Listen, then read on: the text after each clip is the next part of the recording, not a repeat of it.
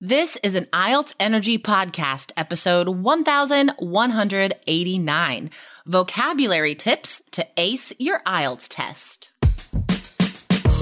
Welcome to the IELTS Energy Podcast from All Ears English, downloaded more than 22 million times with former IELTS examiner Jessica Beck and Aubrey Carter, the IELTS whiz. If you are stuck with a low score, our Insider Method will help you get the score you need to unlock your dreams. Get your estimated band score now with our 2-minute quiz. Go to allearsenglish.com/my score.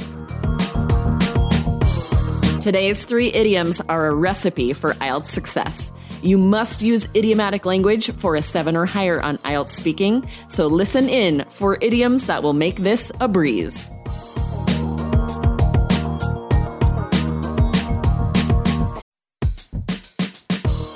Wondering about your fluency level? Take our simple English fluency quiz and find out if you're 50% fluent, 65% fluent, or 80% fluent. Plus, get ready for an exciting new course release coming up in early June. Learn from real English conversations so you can finally get competent. Take the quiz at allearsenglish.com/fluency score.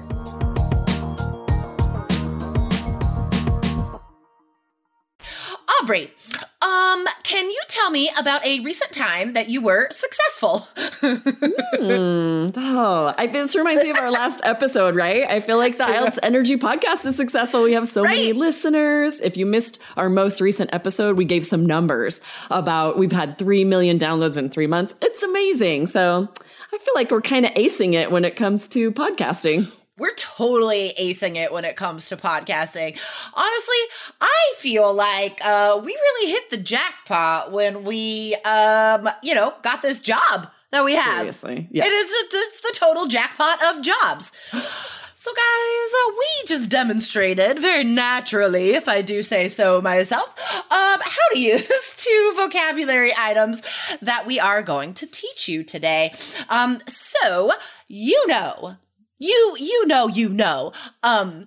order to get a 7 or higher for vocab, you have to use interesting idiomatic language on speaking and writing. Yes, you do need to show some idiomatic ability in writing as well. So guys, we have 3 amazing phrases for you today, very positive, that you can use to describe success. Yes, and the last thing you want to do is say the phrase like, I did that really well. It's so boring. It's like band 5 or 4 vocabulary, and there's so many good options. If you want to talk about having done something well or something good happening in your life, use an idiom. Practice using the ones we're going to teach you today to get that idiomatic language on your speaking exam. Exactly. Yeah. Any easy adjectives that you learned in your first year of English, do not use on the IELTS exam. So don't say you are good at something. Don't say that you did a nice job on something, right? Good, nice. These are boring adjectives, you guys. And here's another little side note tip here. Please don't use to pass with flying colors. Now, that's an idiom that you probably know, and that's a sign that a lot of students know that. When I was still examining, I heard students say that all the time. And it's okay. It's an okay idiom. I'm just saying that there are better ones out there. And I don't feel like I hear natives say that very often, right? I don't really use it. We don't really hear natives say it much. So the problem is, even though it's idiomatic language, the examiner might not even recognize it as idiomatic language if it's like, man, this is kind of boring. This is not, right? You want to make sure that you're using idioms that are more common for natives and not every student is saying. And the 3 things we're going to share today all hit that. The examiner probably has never heard a student use any of these. Exactly, guys. Remember, to get high scores, you must stand out. And this is very important, especially with your vocabulary. So, bless you. So I just got something caught in my throat. I know, that's what it felt like. That was really weird. Anyway. I ate a bug. All right. The first phrase, guys, is to hit the jackpot. Now, this is a funny phrase to me because I grew up in Nevada. And if you guys aren't familiar with America, Nevada is where Las Vegas is. Nevada is like the only state in the entire country where gambling is legal everywhere. Now, if you go to other states and you see a casino, that casino will be on an Indian reservation. So there are casinos in some places on Indian reservations. There's Atlantic City, right? There's casinos there. But Nevada as a state, we are special. We have gambling everywhere. In the grocery store, there are slot machines, you guys. In the airport. Yes. Everywhere. So anyway, that gives you an idea. Hit the jackpot means like literally that you won the most money gambling. That's the jackpot, like $1 million or whatever. But as an idiom, what does it mean? Yeah, so this is just like if you're going to hit the jackpot in Vegas and all those coins come out at you, or now it's kind of more boring and just a receipt comes out and tells you the money you won. But it's the same meaning where something really good happens to you in life. So maybe you start dating someone amazing. You'd be like, oh, you guys, I hit the jackpot with this person I just met. Totally. Or maybe someone gives you something and you just are so excited about this gift. You're like, man, I just hit the jackpot. When you need mealtime inspiration, it's worth shopping Kroger, where you'll find over 30,000 mouth-watering choices that excite your inner foodie. And no matter what tasty choice you make, you'll enjoy our everyday low prices, plus extra ways to save, like digital coupons worth over $600 each week. You can also save up to $1 off per gallon at the pump with fuel points. More savings and more inspiring flavors make shopping Kroger worth it every time. Kroger, fresh for everyone. Fuel restrictions apply. I love the advice of using this to describe a relationship that you are so thankful for. I think like anything in your life that you have a lot of gratitude for, we can use this phrase. For sure. Right? Like I went out to dinner with my best friend last night and, we met when we were in elementary school. And we both agree we really hit the jackpot when we became friends because we're like lifelong best friends. So yeah, with a partner, a best friend, a job. That's how I used it at the beginning of this podcast. So speaking part one, do you like your job? Tell me about your job. What do you do? Even if you don't really like your job, let's pretend. You could say, to be honest, I feel like I really hit the jackpot with this job because, and then support it with a couple details. Yes, great way to describe a job, a friend, a family member, anything that's a positive, like you said, anything that you're grateful for. Your Throw home. this in there. Yes, your home, your apartment, your gym, whatever, something you like and you're happy about. Yes. I would totally use it. Oh, I got a used bike over the weekend and it's bright yellow and I love it so much. And I feel like a kid again on this bike. Like I really hit the jackpot with this bicycle. It was such a great deal and it has brought me so much joy. So just like, this is how flexible this phrase is. Okay, let's move on. What's the next phrase, Aubrey? Yeah, the next one we use right in the beginning of the podcast to talk about acing something, to ace something. Yeah. You'll often hear people talk about this for like an exam or a job interview. If they do really well, they'll say, ooh, I aced that interview. I aced that exam. It just means you feel like you did really well.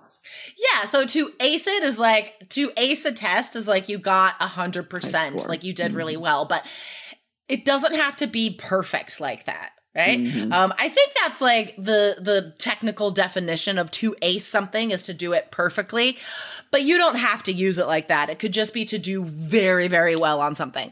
So, I think the last time I used this, I had to park my car in a very skinny spot. Sweet. And I parked it and I was like, aced it. Oh my God, totally. If I have to like parallel park and I do it in one shot, like I could say that. I was like, I aced that parallel parking. Yes. So on the IELTS exam, if you're asked about school memories, your favorite subject in school, your favorite teacher, you could use this, right? You could be like, well, my favorite class in high school was rhetoric. It was an English, like an advanced English class. And I swear I would ace every single exam because I loved it so much and I would study all the time. Yes, and it's so great. You just sneak that in there instead of saying, I received very high scores, right? Pull that vocabulary down to a much more informal level. Use this very slangy idiomatic phrase, and the examiner is going to be very impressed. Totally. Now, this last one is not as common as the first two, I would say, but we still use it. And I think you could also use this one on writing. So this is the only one, guys, I would recommend for writing, especially if it's a problem solution essay and you're providing a solution in the third paragraph or two. Then you could say that something is a recipe for success. And that just means like these are the steps you take to be successful, right? So how could we use this for the speaking exam? Let's see. If you're asked like, what makes a good teacher, right? Then you could say, I think having outside experience beyond the classroom, as well as being an expert in one subject, that's a recipe for success as far as I'm concerned. Nice. That's so good. I think this would be so helpful for part 2. Yeah. Lots of things I can imagine you're describing, like, for example, a party someone threw. And when you describe things that went well, things they were doing well to plan, you could say they were set up, right? Be like, they got the balloons and the streamers and had music. There was a live DJ. The whole thing was just a recipe for success. Totally. Or travel, right? I know there's questions in part 3 about like preparation for travel, preparation for going abroad, stuff like that.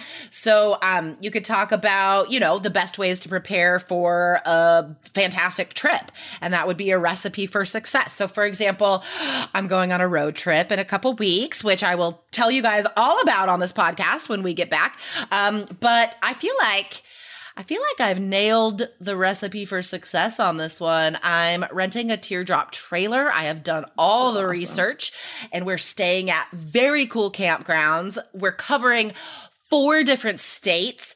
I have a special playlist we're going to listen to in the car.